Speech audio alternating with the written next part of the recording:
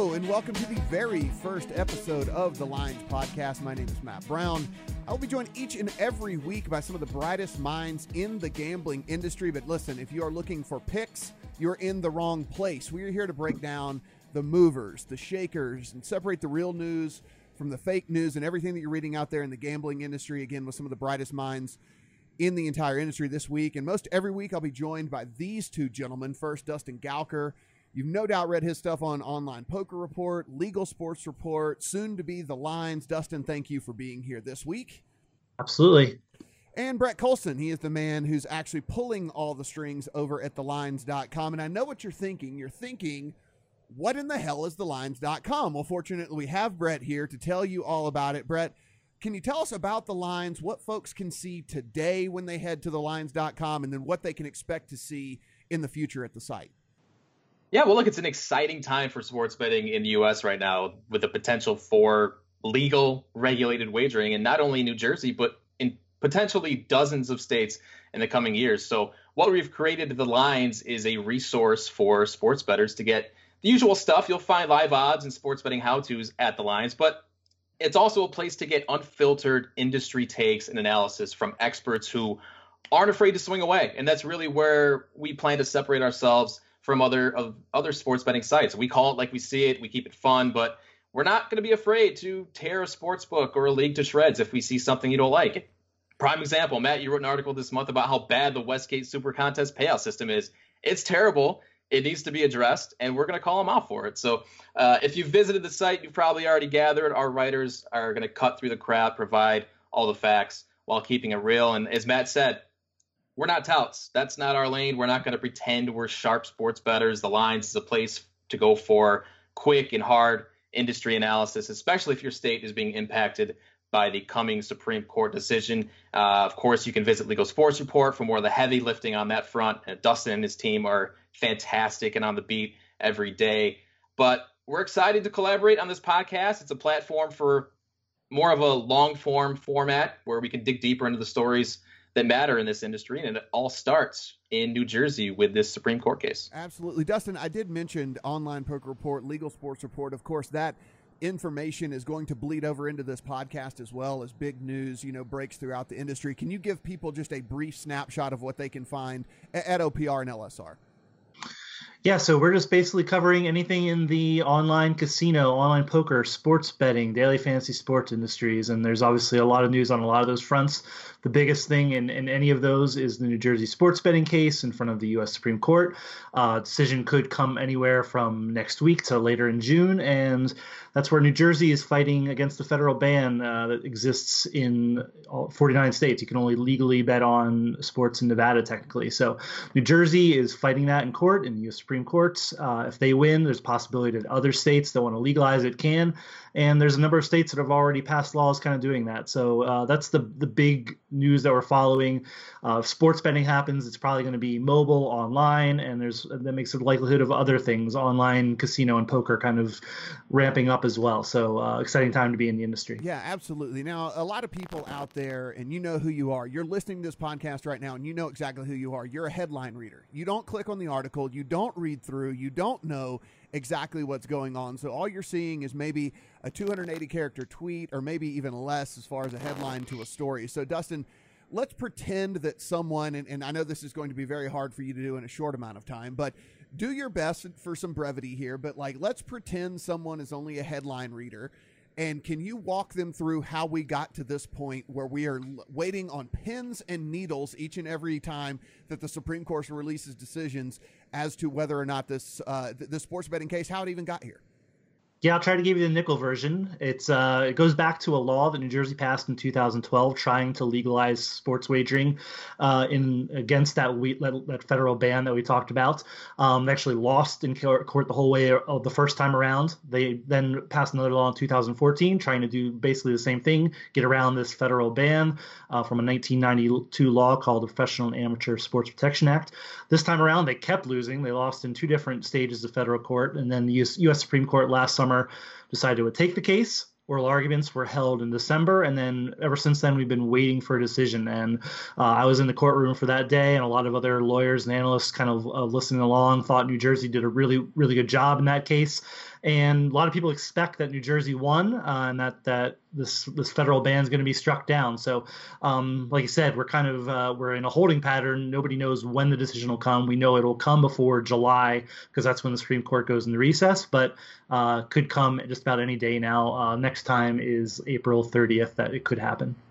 That is a bit of a humble brag, by the way, if you guys didn't catch it. Dustin definitely was in the courtroom for that case. He went up and actually was in there. You were credentialed media. I know you were very excited about that, and honestly a little bit shocked that you were allowed in. But once you got in, I mean, you fit right in, right? I mean, you were basically just one of the guys. Yeah. Oh, absolutely. I mean, there were lots of people there. It was exciting. I got sat behind a pillar, so I had a kind of a obstructed view. wasn't prime seating like you would get like a VIP would at a ballpark, but it was fun. Like Clay Travis was there, so no shortage of people who are kind of interested in the industry who were there, and it was cool to be there. You were just one of many celebrities, Dustin. You were just one of many celebrities paying attention. So, Brett, now that we've gotten kind of the nuts and bolts of the background of all this, we sit here as we tape this on April the 24th. That is Tuesday afternoon. We were thinking that there was at least a long shot that maybe this could come down today. Like Dustin mentioned, the next time here is in about a week. For everyone that's been following along here, what is the timetable? How long could we possibly wait here? And basically, what does this mean if a decision were to actually come down? Well, regardless of what the New York Post will tell you, nobody knows when this is going to come down. I'm not going to pretend I have a clue when it's going to happen. What I do know is that all three of us and many others will be sitting in front of our computers sweating the blog each day it could happen. That's the extent of what we know. I mean, it's going to happen sometime before July. I know, hot take there, but that's really, at this point, I think, I mean, I'll defer to Dustin, but I would say probably more likely this comes down in June. Yeah, it's possible. It's, I mean, nobody knows what goes on in the Supreme Court. They have a lot of important cases. People, this is obviously a really important topic for a lot of people, but in the grand scheme of things, this is our nation's highest court, dealing with issues that are just as important and a lot more important than sports betting. And it could be a complicated issue. There might be more than one decision. It might not be kind of quick and easy, like, hey, this is legal, hey, it's not. When you get into constitutional law, there's a lot that goes into it. So, yeah, our guess is good. It could be next week. It could be weeks from now. We could be just waiting. And, yeah, who knows? But if anybody's telling you they know, they don't know. Yeah, so, we're talking about headline readers here, and I'm sure if you've been following, a lot of the mainstream writers have at least touched on this along the way. And these are all topics that if you subscribe to this podcast, which you should follow the lines on the website a ton, and you should definitely listen to every time we go live because we will delve way deep into this stuff. But with this being our first podcast, we want to at least get out there with some of the big headlines that keep dropping in the mainstream. Has picked up on this whole 1% integrity fee thing. If you've probably seen it pass through your Twitter feed, you've probably seen it on ESPN.com, you've probably seen it all over the place. I'll defer to let's start with Brett. Brett, give us the skinny on this whole 1% integrity fee, and then I will go over to Dustin and he can give us his thoughts on how this is all going down. Well, importantly to start, it's not an integrity fee. It's a loyalty fee. It's a way for the leagues to say, we put on this product. We should be compensated for it if this billion-dollar betting business exists. And they aimed high at a 1% of all handle, which is a ridiculous and unsustainable number. And they got a lot of pushback on that. And over the past few months, the leagues in some states have seemed to settle on a 0.25% cut being reasonable. Whether that's actually implemented remains to be seen. But the leagues need to understand that this is not casino gambling. The margins are smaller in sports betting. If you're taking 1% from all bets, sports books could struggle to make ends meet, and then you don't have a business. So there needs to be sensible dialogue here if this is going to work, and we haven't seen a whole lot of it so far. Now, Dustin, do you think that the leagues getting involved in this lobbying and going after this 1% integrity fee, do you think this is basically them waving the white flag? Do you think that this is them assuming that they're going to lose this case?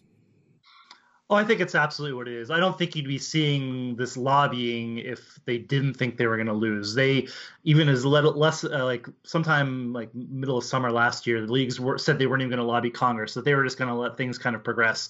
And then the Supreme Court said we're going to take this case. All of a sudden, the calculus changes for them. They think they're going to lose, most likely. So they say, like, if they want to have a say, they're going to have to start lobbying in the states. And what we've seen is we have something, approaching 24 states that have at least introduced legislation related to sports betting.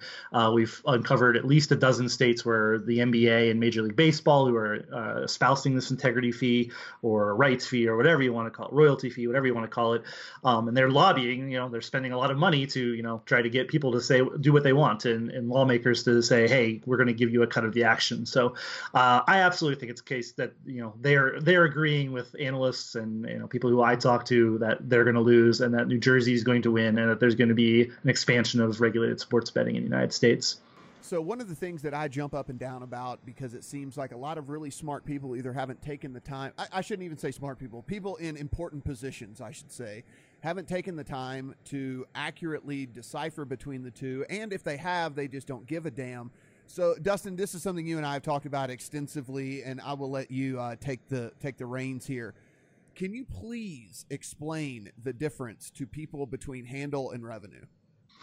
Yeah, I hope if anybody's betting on sports out there, they at least understand this idea that there's wagers, all the money that people bet on games. Now, that's on both sides of the game. You're betting on the Heat and the Sixers tonight. You're betting there's money on the Sixers, there's money on the Heat to cover the point spread or on the money line, and all of those bets, all of them accumulated. That's the handle. That's how much money is flowing through sports books and how much money they're touching. Now, the revenue is just what those books keep when they after the bets are all resolved. So, generally books try to get action on both sides of the bet so that they just get that what's called the VIG, what's the money that they get for conducting business. It's usually something where between 5 and 10% with regulated books, and then they're getting that money. They're hoping that they have 50% action on both sides, basically, and that they get their 5 to 10%. And historically, we've seen Nevada they hold about 5% of all revenue of all handle that goes through their books. So,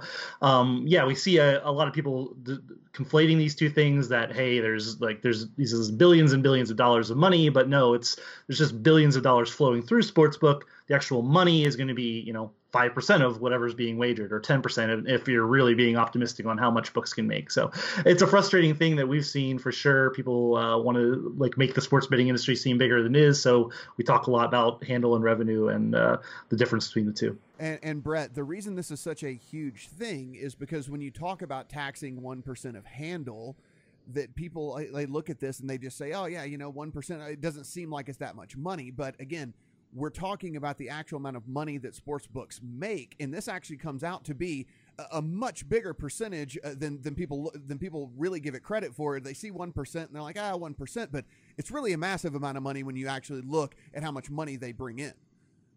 Yeah, of course. If a sportsbook margin is 20% or a 5%, and you're looking at a 1%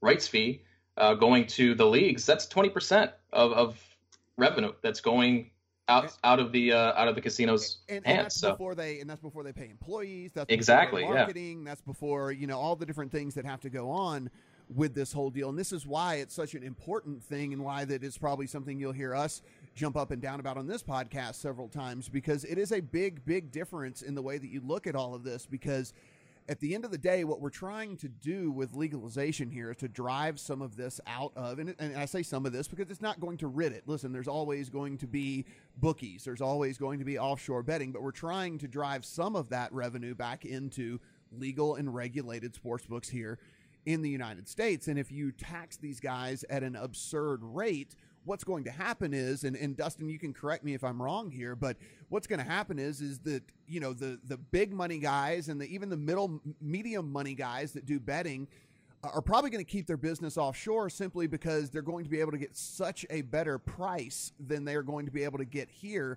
And the sports books are basically going to be fighting a battle they can't win.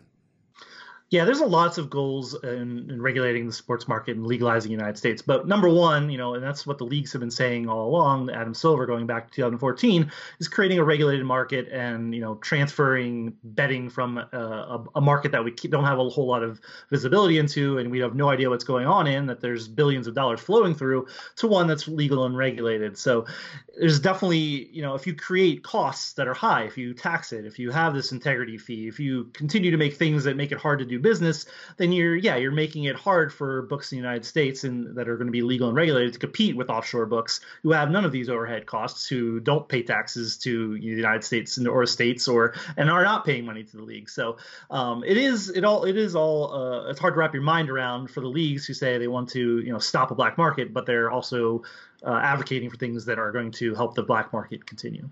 Yeah, I think we will have an entire episode here in the coming weeks on just the hypocrisy that the leagues have shown over the years and continue to show in these hearings and in these lobbying efforts of theirs. But continuing just on the broad topics here that we want to kind of get everyone familiar with, so that when we do really delve into these things, that they'll be familiar with what we're talking about. Brett, so let's say that this court case comes down, and let's just say it is on the 30th. Let's say it is next week. If PASPA is repealed, where can we expect to see sports betting in the United States? Well, it could spread throughout the United States. I mean, initially it means that the 5 other states other than New Jersey that have successfully passed some sort of sports betting legislation can begin implementing a sports betting framework as soon as they're ready. And that includes Mississippi, Pennsylvania, West Virginia. Beyond that, the numerous other states that already actively are considering bills will have more clarity and some added motivation to move forward with legislation, and that it could spread through dozens of states, which would obviously be massive for the sports betting industry in the U.S.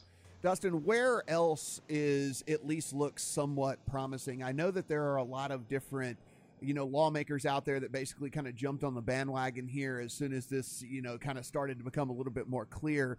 Are there any states out there that look promising? Are there ones that looked promising that no longer look promising? And do you see there being anything happening by the end of, let's say, this legislative session?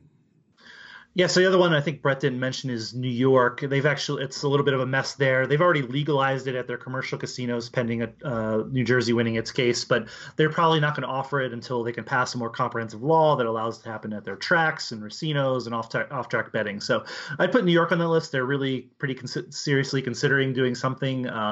They've had leagues and casinos there have already had talks, so it's really moving along there. I'd say it's probably a favorite for something to happen there.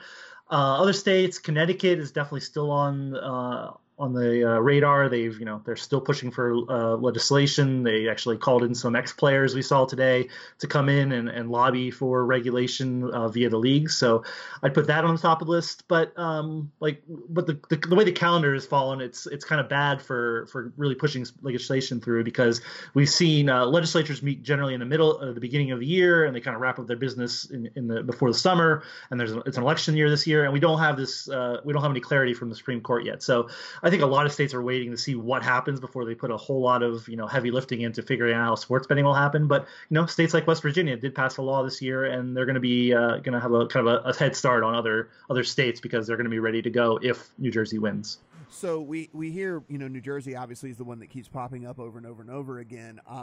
For the people that are listening in New Jersey, for the people that are bordering New Jersey, and this does go their way, Brett, how soon are these guys going to be able to walk into a place that has a sports betting window? Let's call it the Borgata, which I know that they've been actively kind of getting ready for all of this. How soon are they going to be able to place a bet? Well, Monmouth Park was reportedly days away from launching a sports betting offering back in 2014 before the rug was swept from underneath them. So it sounds like William Hill through Monmouth Park will be ready right away. Again, they've stated they're hoping to be able to accept wagers by the start of the Kentucky Derby on May 5th. And other books in New Jersey will likely be ready right away too. I mean, MGM, you mentioned Borgata. I can't imagine it will take long for any of the AC casinos to get some sort of offering up and running. Yeah, and that means, again, physically located. So as long as if you can make it to one of these places, it's just like being in Vegas, right? So any of these bordering states probably will be crossing the state lines, at least for the bigger sporting events, until they get that in their state as well. Now, Dustin, we're talking about that we think that this is going to go, I'll call it our way, because this certainly benefits us, and, we're invested in this and in legalization and whatnot. But let's say this goes against us. Let's say this doesn't get ruled in our favor. What happens then? Does the sky fall? Does everything come crashing down? Where do we sit if for some strange reason the world gets shocked and they come back and it doesn't go in favor of New Jersey? Yeah, it gets a lot messier. This is the cleanest route to an expansion of sports betting is New Jersey winning. There's even a possibility that New Jersey kind of wins narrowly, and it's allowed to win sports betting, to offer sports betting, but other states can't. I won't get into the details of that. That's probably for another time, but that's possible. It's really possible. I mean, after all, the leagues, which are the plaintiffs in the case, have won on numerous occasions in this case. They won 3 different times in federal courts below the Supreme Court. So it's not like it's totally unreasonable to think that. So if the Supreme Court does rule against New Jersey, then we're talking Congress needs to do something about it. Now, how much will there is to do that? I don't know. There's, it's again, election year in Congress. I don't see them touching a sports betting law in 2018, but 2019, if, states come to states go to their representatives and senators and say, hey, look, we want to offer sports betting, but we can't because of this dumb federal law, then we're talking, maybe there's some will in Congress to repeal PASPA, create some kind of basic regulatory framework. But that's where we have to go, is we'd have to have Congress repeal PASPA, which is, depending on who you talk to, either really likely or not very likely in the next few years. Yeah, it's kind of interesting. Before I really got into following this stuff, because it was part of the gig, I didn't really realize that when we nominate these guys to represent us, that they really only work like a few months out of the year. It's actually kind of frustrating. And here in Nevada, where I am, they only meet every 2 years. So it's really crazy when you go and you look at these state legislatures and you kind of go, well, what do you mean ending the session? Like, what do you mean they're going to be done and it can't be done for this year and whatever? It's like, yeah, it could not only be done for this year, it can not only be done for this year and the next year, because they don't even meet the following year. And one of the shocking states is Texas, right? Isn't a huge, huge state, and they only meet every 2 years. Is that correct? Yeah, absolutely correct. They're taking off this year entirely, and they'll meet again in 2019. It's another place where fantasy sports legislation will probably come up next year. But yeah, sometimes it's a part-time job. I sometimes get caught making fun of lawmakers, but this isn't even all their full-time job in a lot of states. They're getting minimal salaries. They're just this is a part-time job, and they have their lawyers or something else in their other career, and a few months of the year they meet for legislation. And there are some states where they meet year-round, but it's really hard to get laws passed in states. Like just people, it's hard, easy to say, oh, flip a switch, turn on sports betting, but you have to, there's a lot of these states are starting from scratch, and it's a hard pull to, pass a law that is really is a big expansion of gambling. Yeah, Brett, is that one of the things that you learned when you really got into this, was that it seems like a lot of this stuff that you just wonder, like, why can't this just this makes common sense. This is common sense. This makes the most sense in the world. This would obviously be a better way to do things. And you wonder, like, why it can't get done. And now you realize, as you start following these hearings and following things that are going on, and you see legislative calendars and whatever, and you realize, like, how big and a monumental deal it is to actually get something passed. Yeah, politics is a lot of fun. it's so complex, and yeah, I'm still learning as I go with all this, and there's just so much that happens and it doesn't happen throughout this process. And yeah, it's been an interesting follow since I came on board. So, Brett, what can people, whenever they head to the lines today, what can they look to find as far as some articles that have been posted recently, and what do you have kind of coming down the pike here?